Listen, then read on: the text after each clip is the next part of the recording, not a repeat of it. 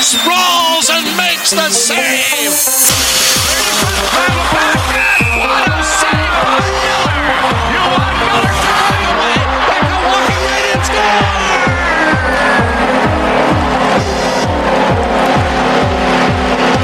Michael Beckham, top shelf where Mama hides the cookie. Got it in front, the shot scores.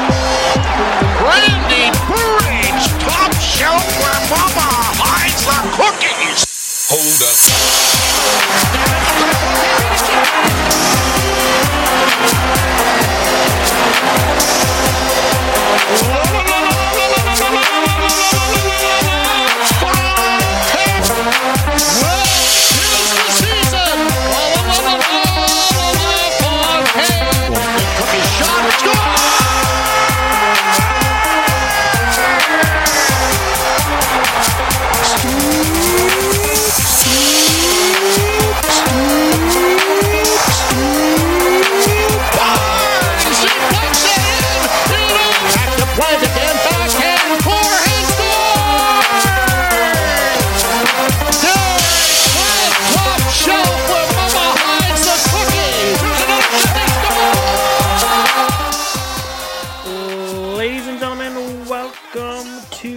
Episode 77 of Beyond the Blade.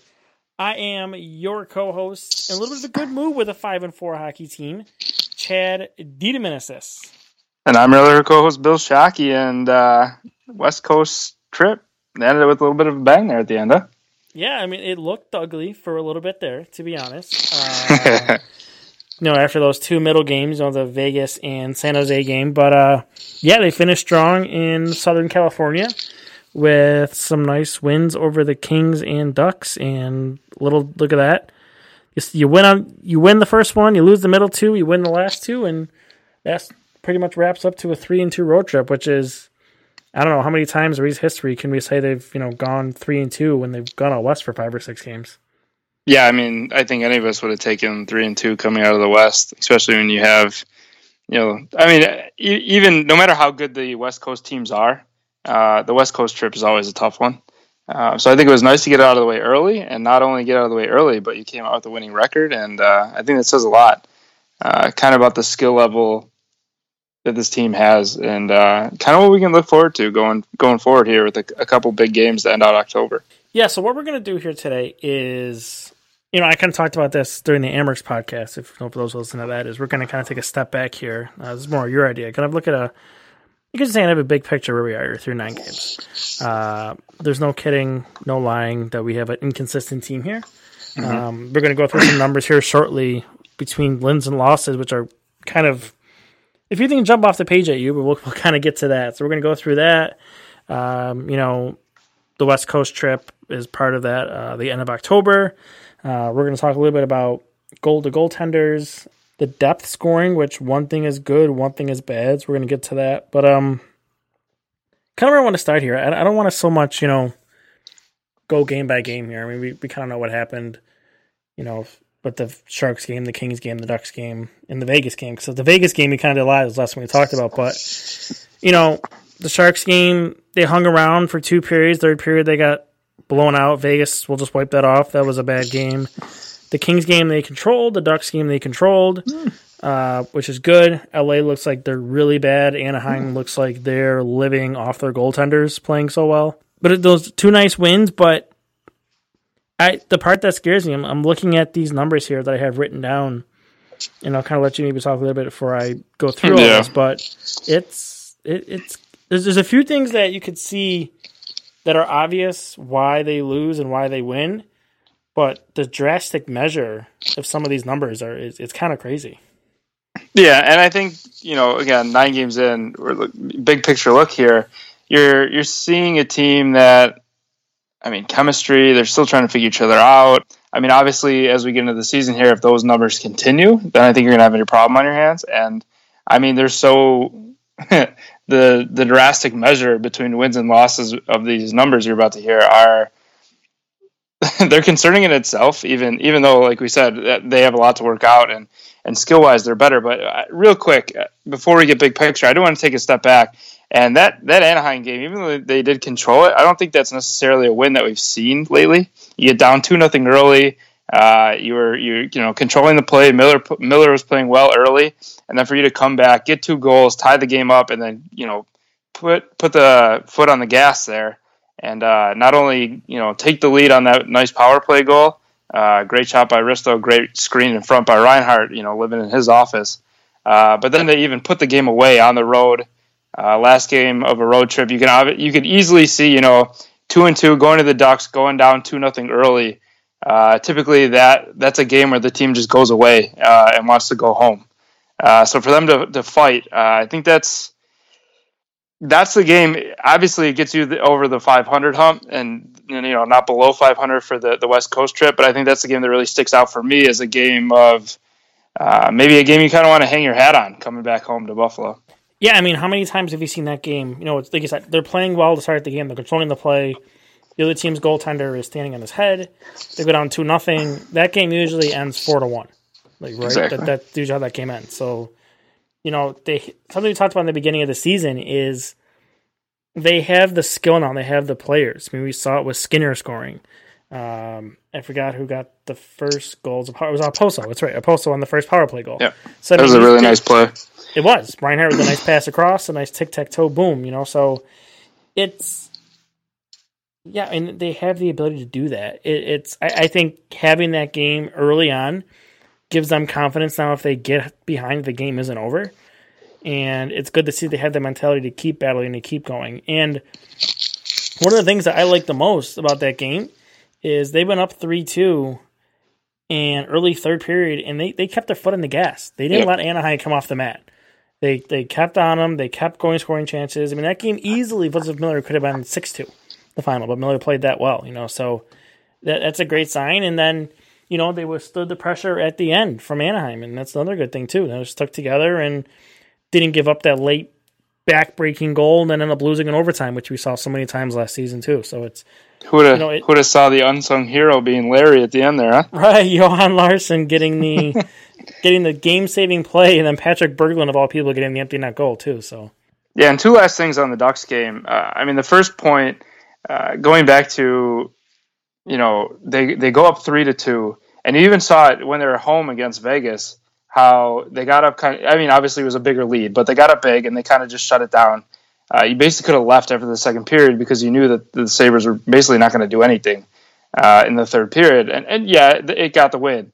But I think the difference for the Ducks game was that they got up 3-2 and they kept the foot on the gas. They easily could have just started flipping pucks out of the zone. You're on the road, just try and hang on for dear life and get the win. And they didn't do that. And I think that's a huge step in the right direction. And then the second point is, it's kind of a cliche statement, but you hear it a lot, especially with a young team, how, they're, quote, learning to win.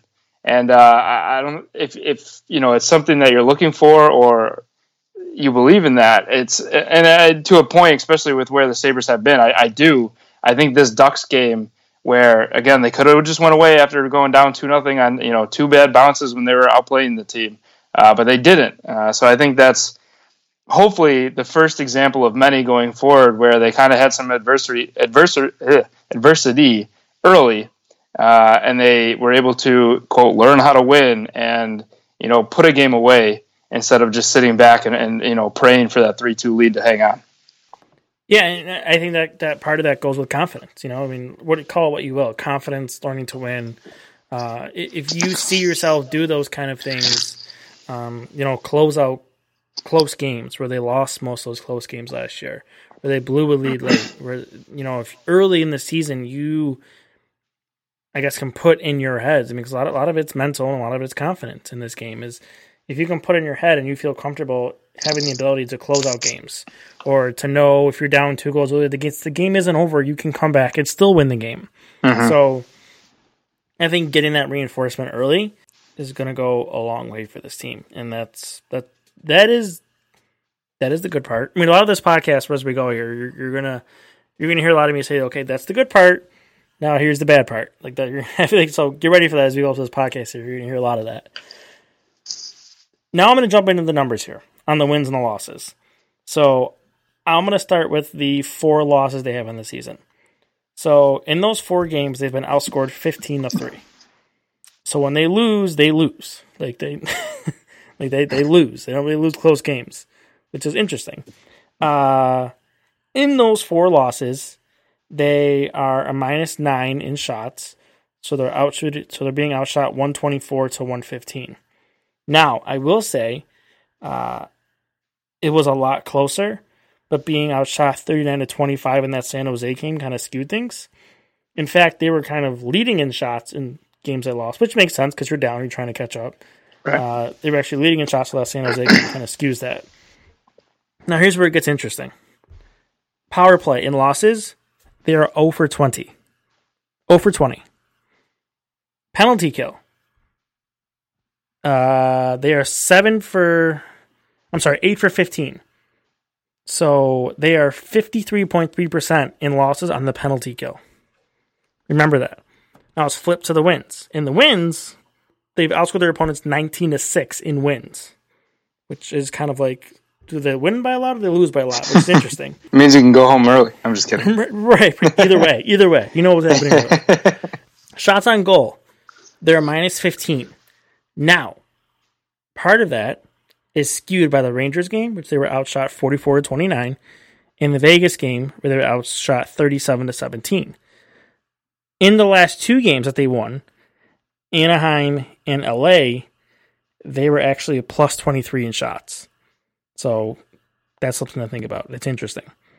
Overall, though, in the 5 wins, they're a -15, 165-150 in shots on goal.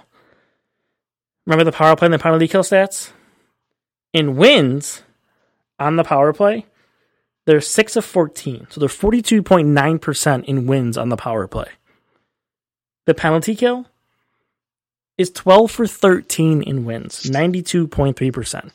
You want to know what's keeping it even crazier? In the Kings game, that is the only game they won without a power play goal, and the only game they won where they gave up a penalty kill, they got a power play goal against.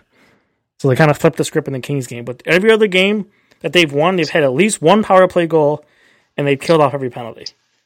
So you can kind of say, looking at this, well, maybe we'll start with the special teams. Is this team right now, through 9 games, lives and dies off their special teams, which is pretty interesting.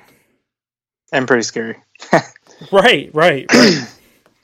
I mean, we knew that they were, they're a struggling 5-on-5 team. They're trying to figure it out. And that, like you said, you had a feeling that special teams has to be special for this team to go anywhere this year. But through 9 games, it's pretty stark how true that is.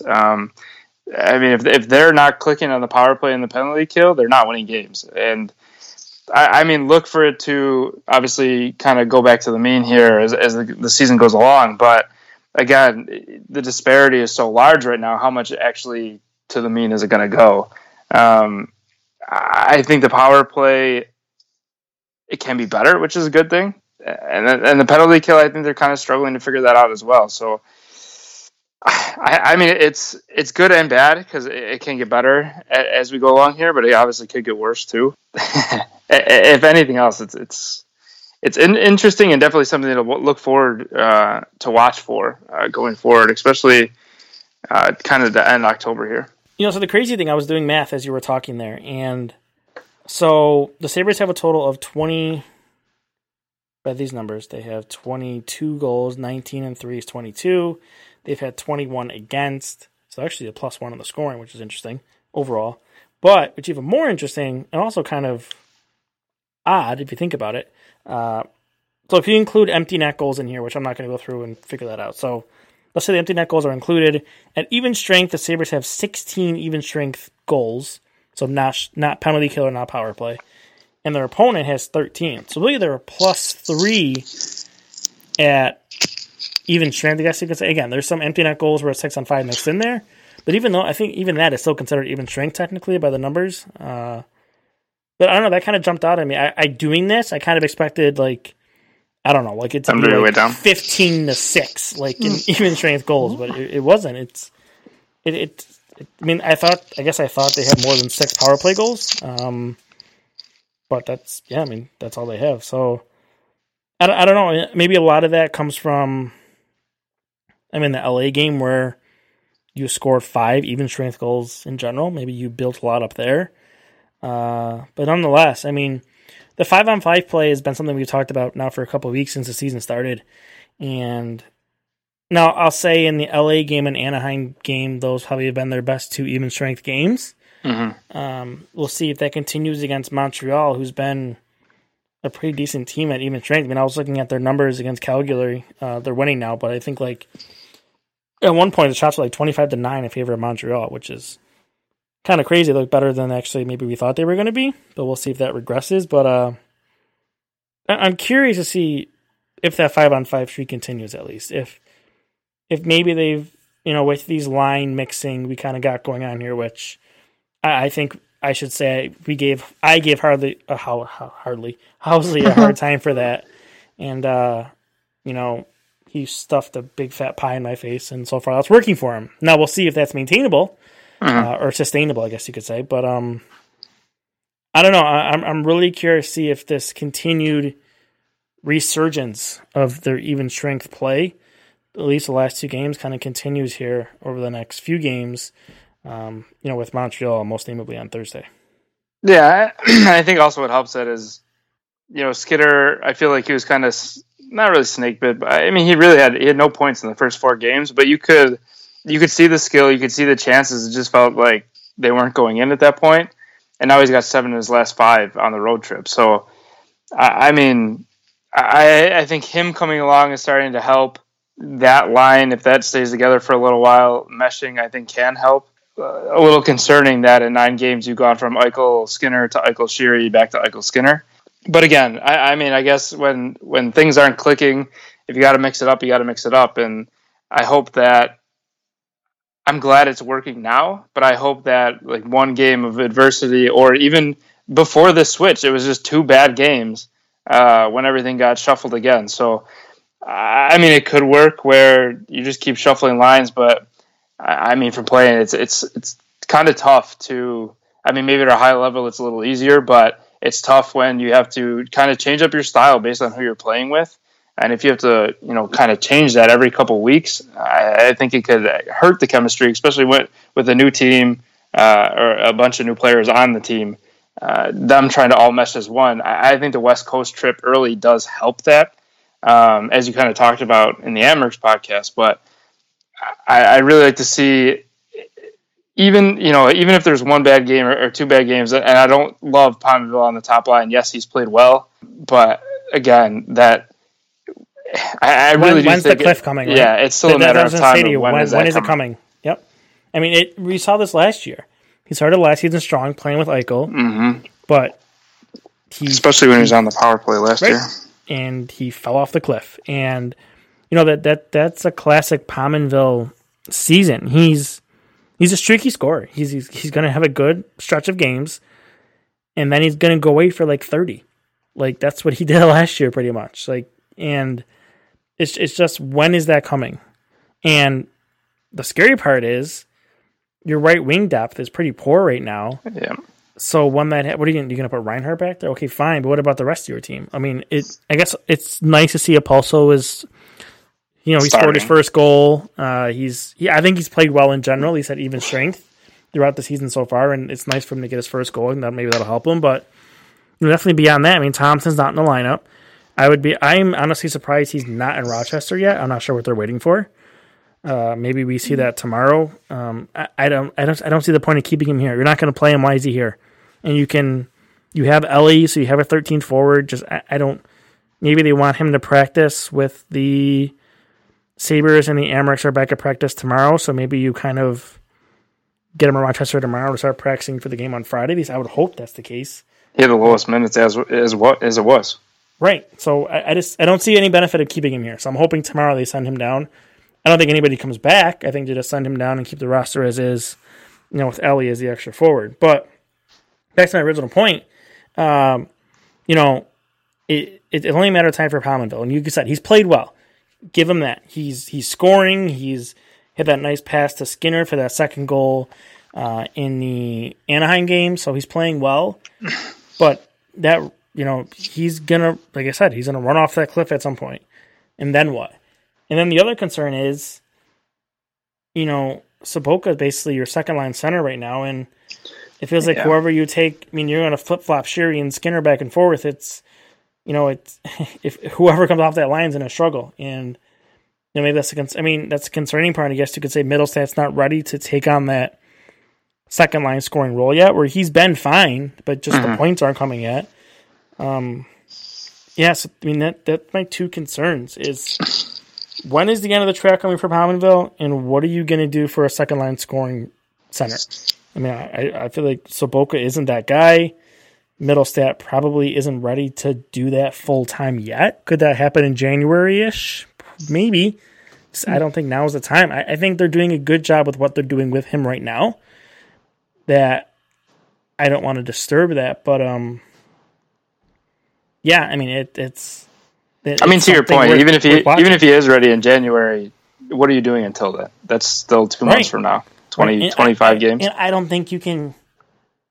I think you grin and bear and hope we can get through until then. You're not going to trade for a second line center tomorrow, right? And plus you can't go grab one in Rochester because really the only guy down there is Asplund, and he can't play that role. And Malone is hurt, and he can't play that role either. So really, there's nobody even to go down and grab either. I think it's kind of you just grin and bear it and hope maybe Middlestat gets hotter sooner than December, January. I think that's all you can hope for. I think hope we can survive until then. The key is going to be, and it's kind of what it has been up to this point, is that even if you're not getting secondary scoring, your defense is starting to chip in, and that's something you didn't get last year. Right. Because, looking at it skill-wise, I think Sheary needs an Eichel a lot more than Skinner needs an Eichel. I think Skinner is much more of a can-do-it-on-my-own kind of player, kind of like Kane was. But to your point, they're playing so well right now, there's no way you're separating the two. But again, you're spot on. It's just, what are you going to do up until that point? Because, if Skinner, Eichel, Pominville, or whoever the right winger eventually is, ever has a rut, you're in trouble. You could look to a pretty decent losing streak, provided, like you said, Middlestat isn't ready for that spot. I really don't think you're getting too much production out of Sobotka and your second-line center, unless the defense really starts to activate, which it's starting to. You had McCabe with 4 points on the road trip. I think he might have been probably your best defenseman. And then Dahlin starting to get on the score sheet. So, and again, Risto with that nice shot. So, I think the D needs to help offensively when you're in those ruts. Otherwise, you're going to continue on the way you're going, where if the first line shows up, you're winning games 4-5-1. But if they don't, you're losing games 4-5-1. And I just don't know, to your point, how sustainable that really is. Goaltending, I guess, which I know was probably going to be your next topic. Yeah, you segued pretty well here for me. So into this secondary scoring thing, and you're right. You're getting help from your defense, which you didn't get last year, and that's the good news. And you're ready for the bad news. You're not getting that depth scoring on offense. It's Berglund, it's Girgensons, Sobotka, Ellie, Rodriguez. You're getting Berglund has an empty net goal, and Sobotka has a meaningless goal at the end of the Vegas game. But that's all you're getting. If you want to throw Middlestat in there, Middlestat has no goals. If you want to throw Reinhardt in there, I think Reinhardt is more snake bit than anything, where he just needs one to go in, he'll be fine. Yeah, he's had a couple been posts robbed and a few crossbars. times, hit a few posts, and so Reinhardt I'm not so concerned about, but it's the rest of the lineup. And again, it's that same issue where you felt like maybe it kind of improved this year, but really I don't know, looking at it again, we got Johan Larsson in here where, I'll give Larsson credit. He's probably played his best 2 games as a Sabre that I've seen him play in the last year and a half, maybe. So I don't want to hammer too much on him. But again, I'm relying on Johan Larsson again to do something for me. At least give me some offense. And I'm relying on Girgensons. Give me some offense.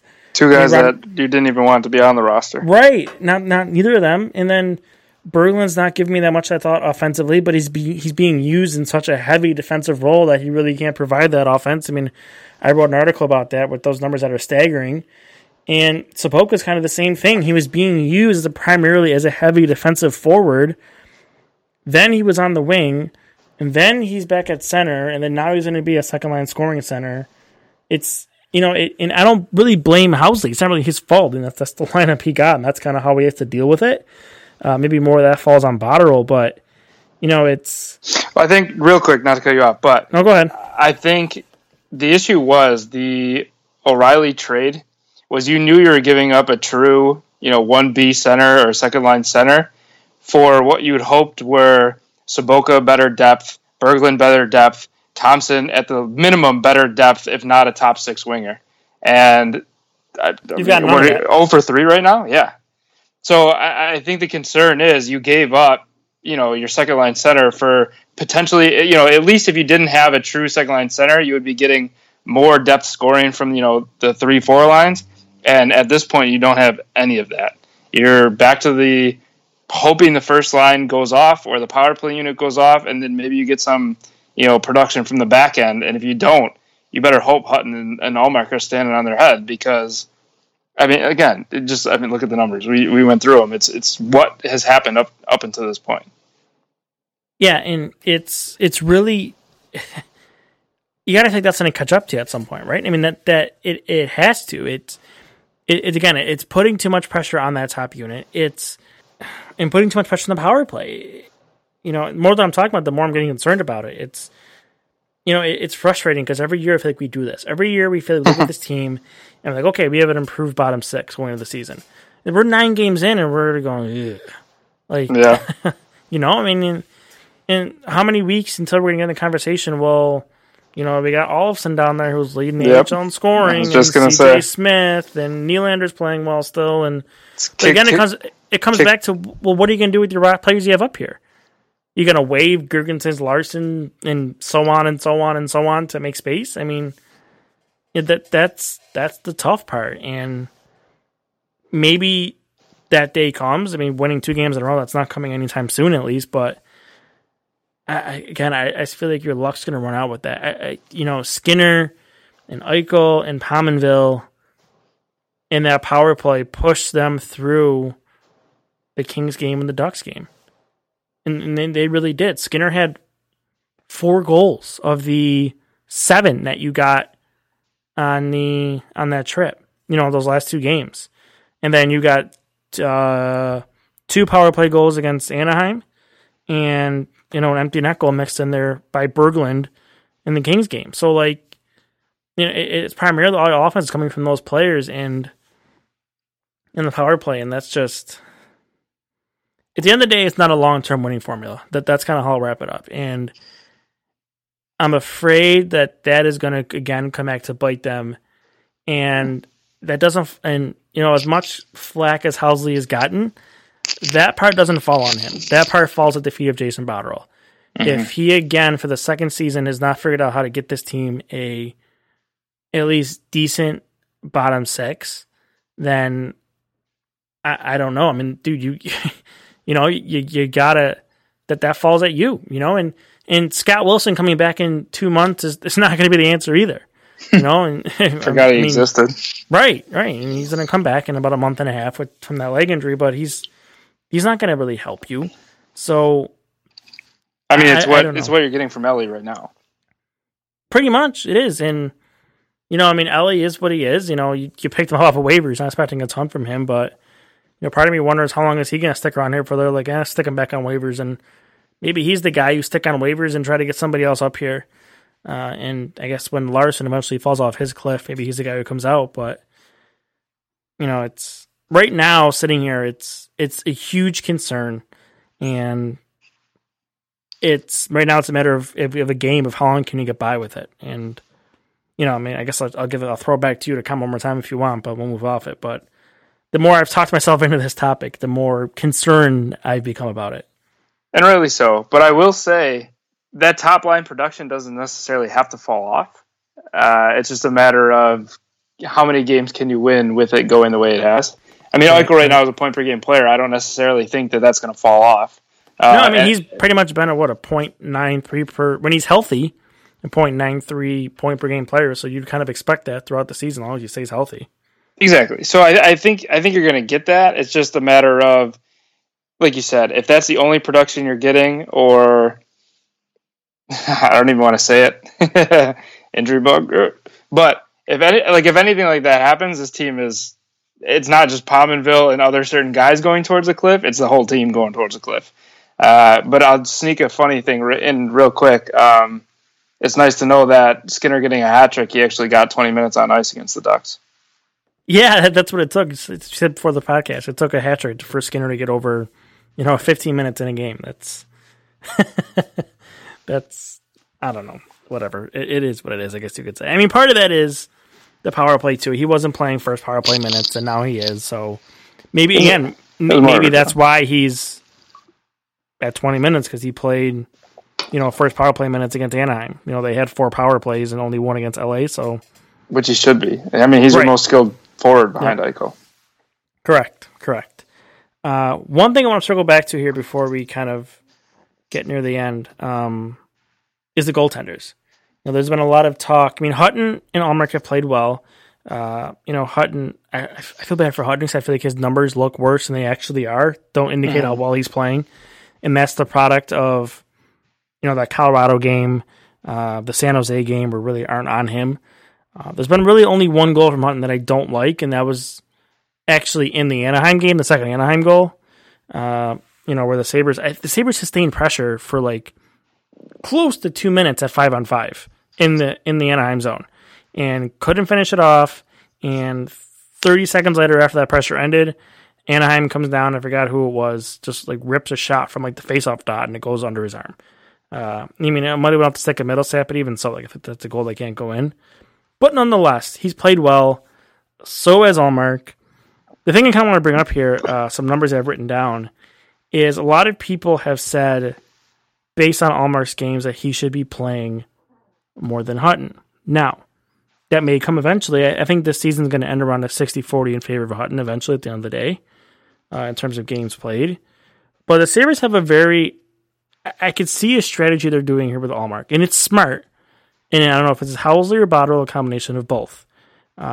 He's basically getting his first full NHL season this year, but they're strategically putting him in certain games. Now, Hutton has played Boston, the Rangers, Vegas twice, Anaheim, Colorado, San Jose. So currently entering play today, that's the 12th, 27th, 28th, 16th, 3rd, and 14th ranked teams in terms of scoring. So that averages out to the 16th ranked scoring that Hutton has faced. Ullmark has played Arizona and Los Angeles. Guess where they are. They are entering play today. They are 2 of the bottom 3 teams in scoring. Arizona is last. LA is second last. So he has played the average 30th ranked scoring. So you can see here what they're clearly doing is they're putting Ullmark in situations that allow him to be successful and to get, I guess you could say, confidence or get comfortable in this league. Now, when you look at the schedule going forward, I think you're going to get Hutton again on Thursday. You kind of can look at the schedule going forward as you can, in a way, based on this strategy, this is exactly how they're doing it, you can kind of pick out where it's going to be. Is it going to be, Columbus, Calgary, or Ottawa? Maybe, you have Columbus on the weekend, and then you come back for a few days off and you have Calgary, and maybe, you kind of have a home and home with Ottawa Thursday, Saturday. Maybe it's one of those Ottawa games where you're going to see Ullmark again.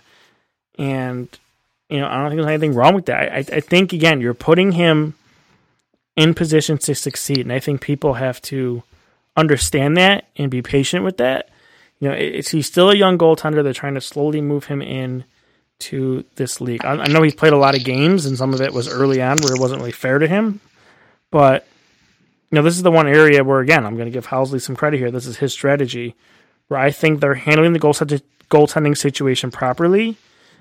And the people who are upset about it, one, I think don't understand how well Hutton is playing, and two, just need to understand and relax that this is still a young goaltender who is going to be your starting goaltender next year, and you don't want to just throw him to the wolves. Basically, you're trying to slowly work him in here, and he's also a guy who's never played 50, 60 games. So you're gonna, if you get him 40 this year, or get him 30 this year, and I'll get Hutton. There would have to be 51 games or 52, whatever. That's a good split. And then maybe next year is closer to a 50-50 split, and then beyond that it's all Allmark show. So I think that should be the strategy, and I think they're going about it the right way. I don't know how you feel about it. No, exactly. I mean, it's literally the reason you brought Hutton in and signed him for a 3-year deal. Right. It was so Allmark can learn behind a goalie who's been there. He's done that. He's good enough to carry the load for you for a couple of years until Allmark is ready to take over. I totally agree with you that they're handling it well. I will give Allmark credit. He still has to make the saves and play the games, and he's played really well in the 2 games he's been in. But I mean, just because of that, you're not going to all of a sudden start throwing Allmark out there every single game. And I mean, I think it's a scenario where you have a plan, and it's going to be very easy to stick to that plan, no matter kind of what's going on for at least this entire season. So yeah, I wouldn't expect anything kind of different. I mean, maybe but I mean, watching the games, it's Hutton hasn't played bad at all. To your point, there's even games where I remember coming out saying, like, this is going to sound dumb, telling you, the game was 4 or 5-1, but I feel like Hutton played great. So I mean, unless you start to see some weak ones going in, but even to that point, I think maybe it goes to a 50-50. You're not even going to see Allmark, taking 3 out of 4 or anything like that anytime soon. So I would definitely put that on the back burner for the foreseeable future. I mean, think about it too. I mean, how many games did we all agree upon that Hutton probably stole you with the first 4 games?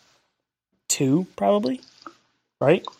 Mm-hmm. I mean, so I know he got lit up against Colorado and kind of got lit up against San Jose, if you want to say that. And, even that second Vegas game, we got 4 put in on him. But, yeah, I'm not in any way, shape, or form ready to take the, I guess you could say, quote-unquote, starter role away from Hutton. Yeah, I mean, even the Colorado game, that got ugly, but 3 of the last 4 goals were breakaways or odd-man rushes. I mean, to start that game, too, Hutton was keeping them in it. I mean, if you remember correctly, to start that game, they were getting run over, and he was keeping them in it for the most part. I mean, the first period ended 1-0, and that was because of Hutton. And then the wheels fell off the train from that point on, but, even in that game, he I know 6 goals went in.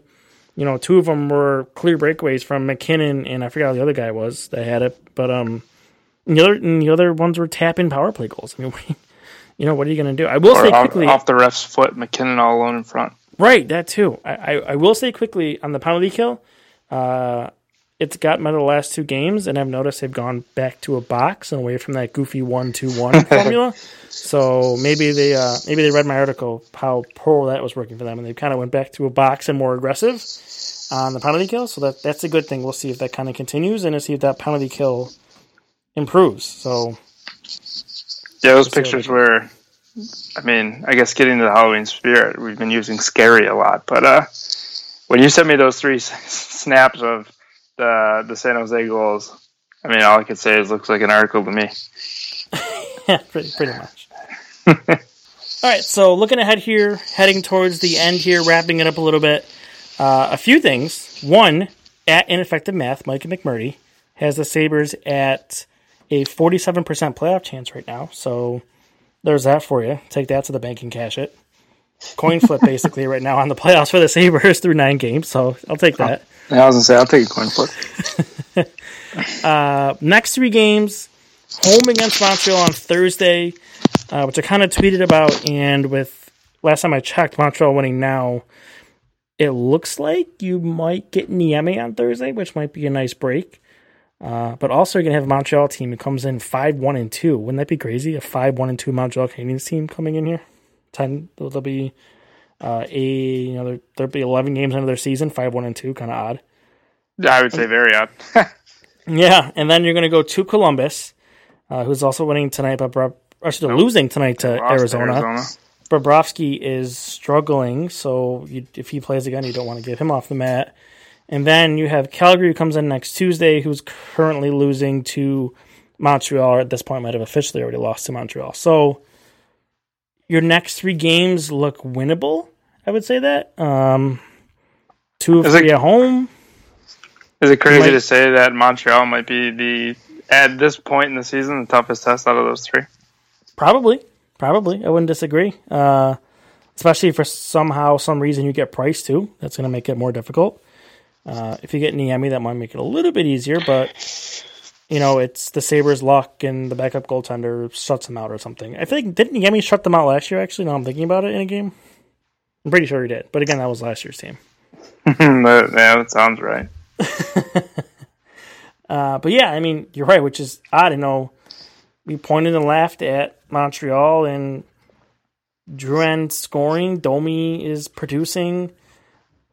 Again, is it going to be sustainable? I sure hope not. With Carey Price, I don't. Maybe, kind of, sort of. Looking at that roster, you think it should be a no. Kakaniemi is still here. I think he's going to stay around. He's playing all right. So that's kind of a guy maybe you can watch on Thursday. They have 40 shots on that. I think they have a little bit, and I think you'll see this Thursday, they have a little more speed than you would think they do. Correct. From what I've watched from Montreal, they've kind of been coming in and surprising teams with the outside speed. I think, to your point, at what point do teams, once they start playing them more, realize that, okay, we got to watch out for the speed, and they'll be able to shut them down more in the neutral zone. So I think it's coming, but to your point, I mean, when you have Carey Price, anything I guess is possible.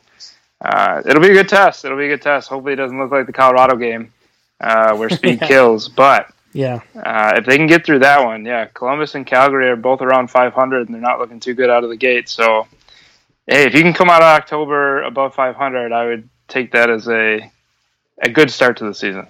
All right, and then you're going to start November basically with 2 games against Ottawa, and again, Ottawa's a team who's playing pretty well right now too. So it's it's interesting, I mean, Detroit, I think, is the only team who really we expect to be at the bottom, who truly is the bottom. I think Detroit, although I think Montreal and Ottawa are going to regress to where they should be, but Detroit looks really bad. Like they look Ottawa really got spanked by Boston tonight too. So. Oh, Ottawa did end up losing? Okay. I thought it was tied at one point, but they did lose. Okay. It was 1-1, now it's 4-1, game's over. Okay. All right. So, I mean, Ottawa definitely, I think, is going to slide back to the bottom, but Detroit's another team who you thought was going to be bad, and they're legitimately not good. So that's a good thing for some easy wins. Yeah, worst goal differential in the league for Detroit. Yeah, and they have Philip Zadina in the minors, too. So they have Zadina in the minors. Mantha's not playing well, so there's a lot not going right in Detroit. So moving towards our end here, we do have one thing we should talk about and mention. We had a little campaign over the last 24 hours about trying to get to 1,000 followers, and we blew past our goal. We are, I think, last time I checked, at 1,012 followers now. So we want to say thank you to all of our followers, all of our listeners, all of you who interact with us, all of you who subscribe and take the time out of your day to listen to us ramble here about hockey. You don't have to do that. You can go find that content elsewhere besides the local radio station, but other podcasts do talk about Sabres stuff. So we appreciate you taking the time to listen to us, and I'm sure that's on the podcast too, but nonetheless, listening to our podcast. It's crazy, not to get sentimental here. It's, when we started this, it was coming off of I guess you could say, a failed NHL podcast, the lead that we did. Yep. We talked about let's just talk about Sabres, what we're comfortable with. Just 2 guys, I was kind of starting my writing career, 3 years ago. And here we are 3 years later through 2 terrible seasons. We have over 1,000 followers on social media. The Die with the Blade thing that we have going for us too, which helps a lot.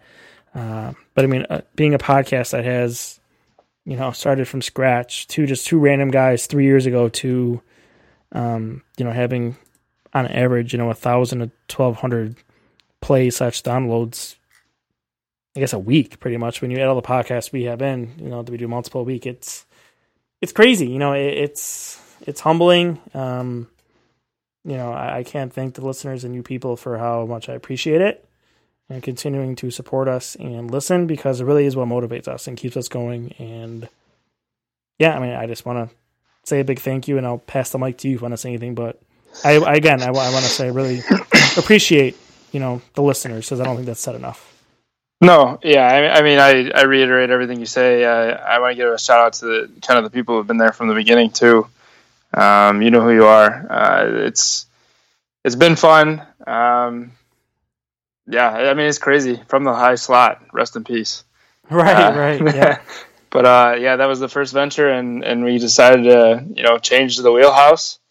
And since then, it's been awesome. And I will say, the people who do tweet and say how much they appreciate it or how much they enjoy it, it definitely is what keeps us going. And I definitely make sure to bring it to your attention immediately, because it puts a smile on my face, and I really enjoy doing it. And with that being said, I'd like to forget that we talk to 1,200 people every week. No, I'm just kidding.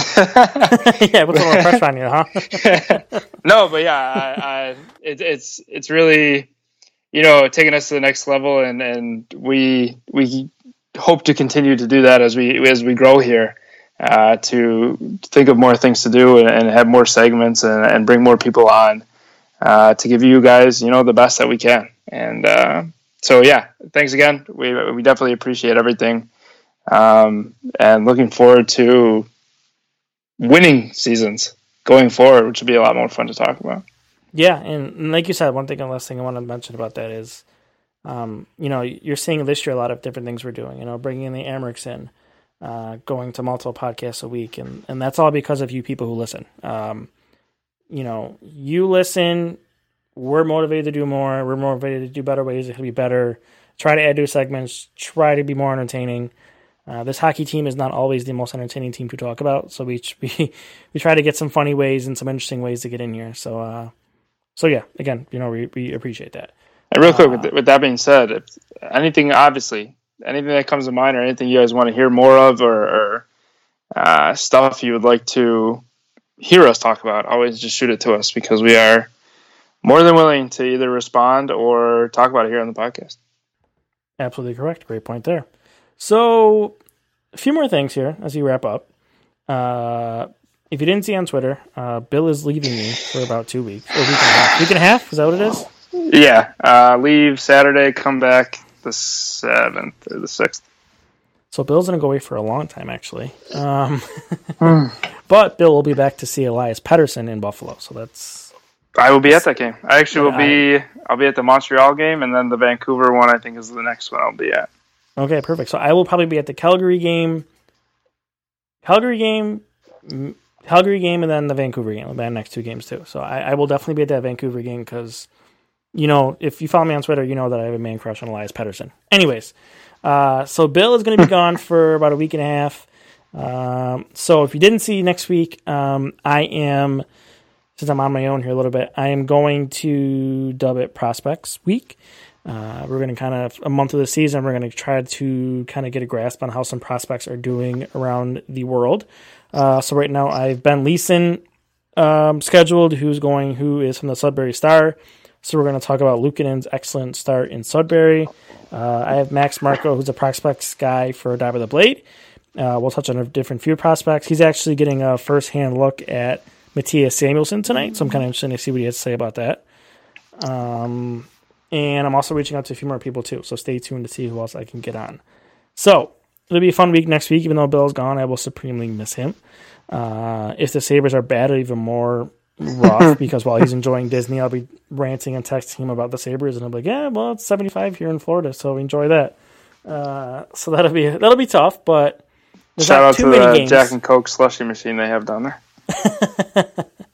Yeah, let's keep throwing that in. We're we've gone from summer to 2 weeks of fall to now we're in winter. So that's yeah, it was weird. The other day it was snowing and it's giant ice balls hailing. So excellent, Buffalo weather for you. So what do you expect there? So yeah, I just want to get that out of the way. So you can, I guess you can, as you're listening, you can say your goodbyes to Bill, because Bill's going away for a week and a half. You never know. You never know. You never know. He might I'm a sneak in phone call one. away. He's a phone call away. If a big trade happens or something, It's big trade's not going to happen. But it's a half relaxation, half wedding trip. So if I ever need to get away from the wedding stuff, right, phone call away. Right. So I might try to get Bill on the wedding night, if he's had a few drinks, try to get him to do a video and ran out with the Sabres are playing bad. Maybe I can get that out of him, but we'll see about that. Anything's possible. Anything is possible, and a little bit of alcohol in your life. So, as we mentioned with thanking the fans, make sure you interact with us on Twitter at BTB Hockey. Subscribe, rate, share, iTunes, Spreaker, Stitcher, TuneIn, Google Play. I don't do this very often, but if you haven't left a comment on iTunes and you listen via iTunes, we would be greatly appreciated if you dropped a comment on there. Even if it's bad, we appreciate constructive criticism, but we're more looking for the good ones. But if you could take the time a little bit to, rate us and write a comment on iTunes, if you're an iTunes subscriber, or really anywhere you listen, Spreaker, Stitcher, Google Play, any rating would be appreciated. Like I said, we're slowly making the graphs towards going to Spotify too, so that's coming soon. Make sure you look at and follow Die by the Blade. A lot of excellent Sabres content there, and that's our podcast partner where you'll find our podcast as well. So, 5-4 hockey team. We're trending towards the end of October. We have 2 more games this month. 3 more games this month. So, I don't know about you, Bill, but let's try to end the first month of a season with a winning record. What do you say? Yeah, hang into that wild card spot, huh? Yeah, and quick, I don't know if you saw this yet, but real quick back to the 1,000 followers. We did have the T-shirt giveaway, so congrats to Hannah Buri, who won the T-shirt, and someone just commented asking, now where can the shirt be purchased? Yeah, so those will go up for sale. What day is it? It is Tuesday. I was working on so that shirt was designed by Aaron Quinn, who is on the Cover One podcast. He's an excellent graphic designer. I was kicking through a couple more ideas with him, but Aaron and his wife decided they were going to give birth to their second child. Just kidding. Congratulations to them. So Aaron's been a little tied up with that, so we're going to hold up on a few designs that we have in the works, but we're going to release probably not tonight. Well, it's Tuesday night, so maybe tomorrow or latest Thursday. We'll get our store back up on Teespring with that shirt and with the Beyond the Blade swag we're going to put up there as well. So look for that here in the next 24 to 48 hours. We're going to get that going, and people who want to purchase some cool Beyond the Blade swag. And just so everyone knows, I have to get Bill a shirt. I have one. I was greedy and I got myself one, and my wife, but not Bill. So I have to get Bill a shirt to get him to work. I should probably get it before Disney, but we're going to miss that boat, I feel like. That's okay. I know. I do want to, obviously, like any of this, we appreciate any shirts that are purchased, but all the money does go back into the podcast, so we can bring you guys more stuff. Definitely not into our pockets. So right, correct. That is important to say. We're not just trying to make money off of you. We're trying to, help pay our costs and help do things better. Your support helps the podcast support. So yeah, we're not just doing it to shove money in our pockets and walk away with it. But definitely, it's a good point to make. Good job, Bill. That's why you pay me the big bucks. That's why I pay you the big bucks and send you on vacations for a week and a half in the early part of the season.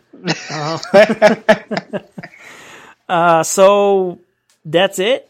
I hope you enjoyed the podcast. I am happy that they came out with a victory over the weekend. This is more of an upbeat podcast than what it would be if they would have lost, probably.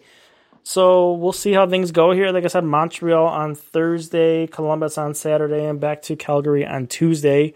You'll probably hear from me at least by Tuesday, but Bill will be busy joining. Well, like I said, you never know. We'll see what happens. Most likely, Bill will be enjoying the sunny loveliness of Disney with his wife and young son. So, Bill, have a fun time in Disney. You will be greatly missed. And if the Sabres play really well while you're gone, then you are banned from the podcast. Just kidding. Kind of. Well, if I'm banned at Disney with my son, then I think that'll be okay. I'm just kidding. Yeah, I actually will miss, obviously the week and a half I have off here, so maybe I'll sneak in a little bit. But if I do not, everybody enjoy the end of October at least, and we'll be back to see the young gun, Elias Pettersson. Yes, sir, the young gun it is. I love me some Elias Pettersson. Mm-hmm. So, for Chad and Bill, we are out of here this week. I will be back with you next week. Bill will be back with you in a week and a half. And we'll talk to you soon. Enjoy the weekend. Enjoy the rest of the games for this month. And thanks again. See you soon. See ya.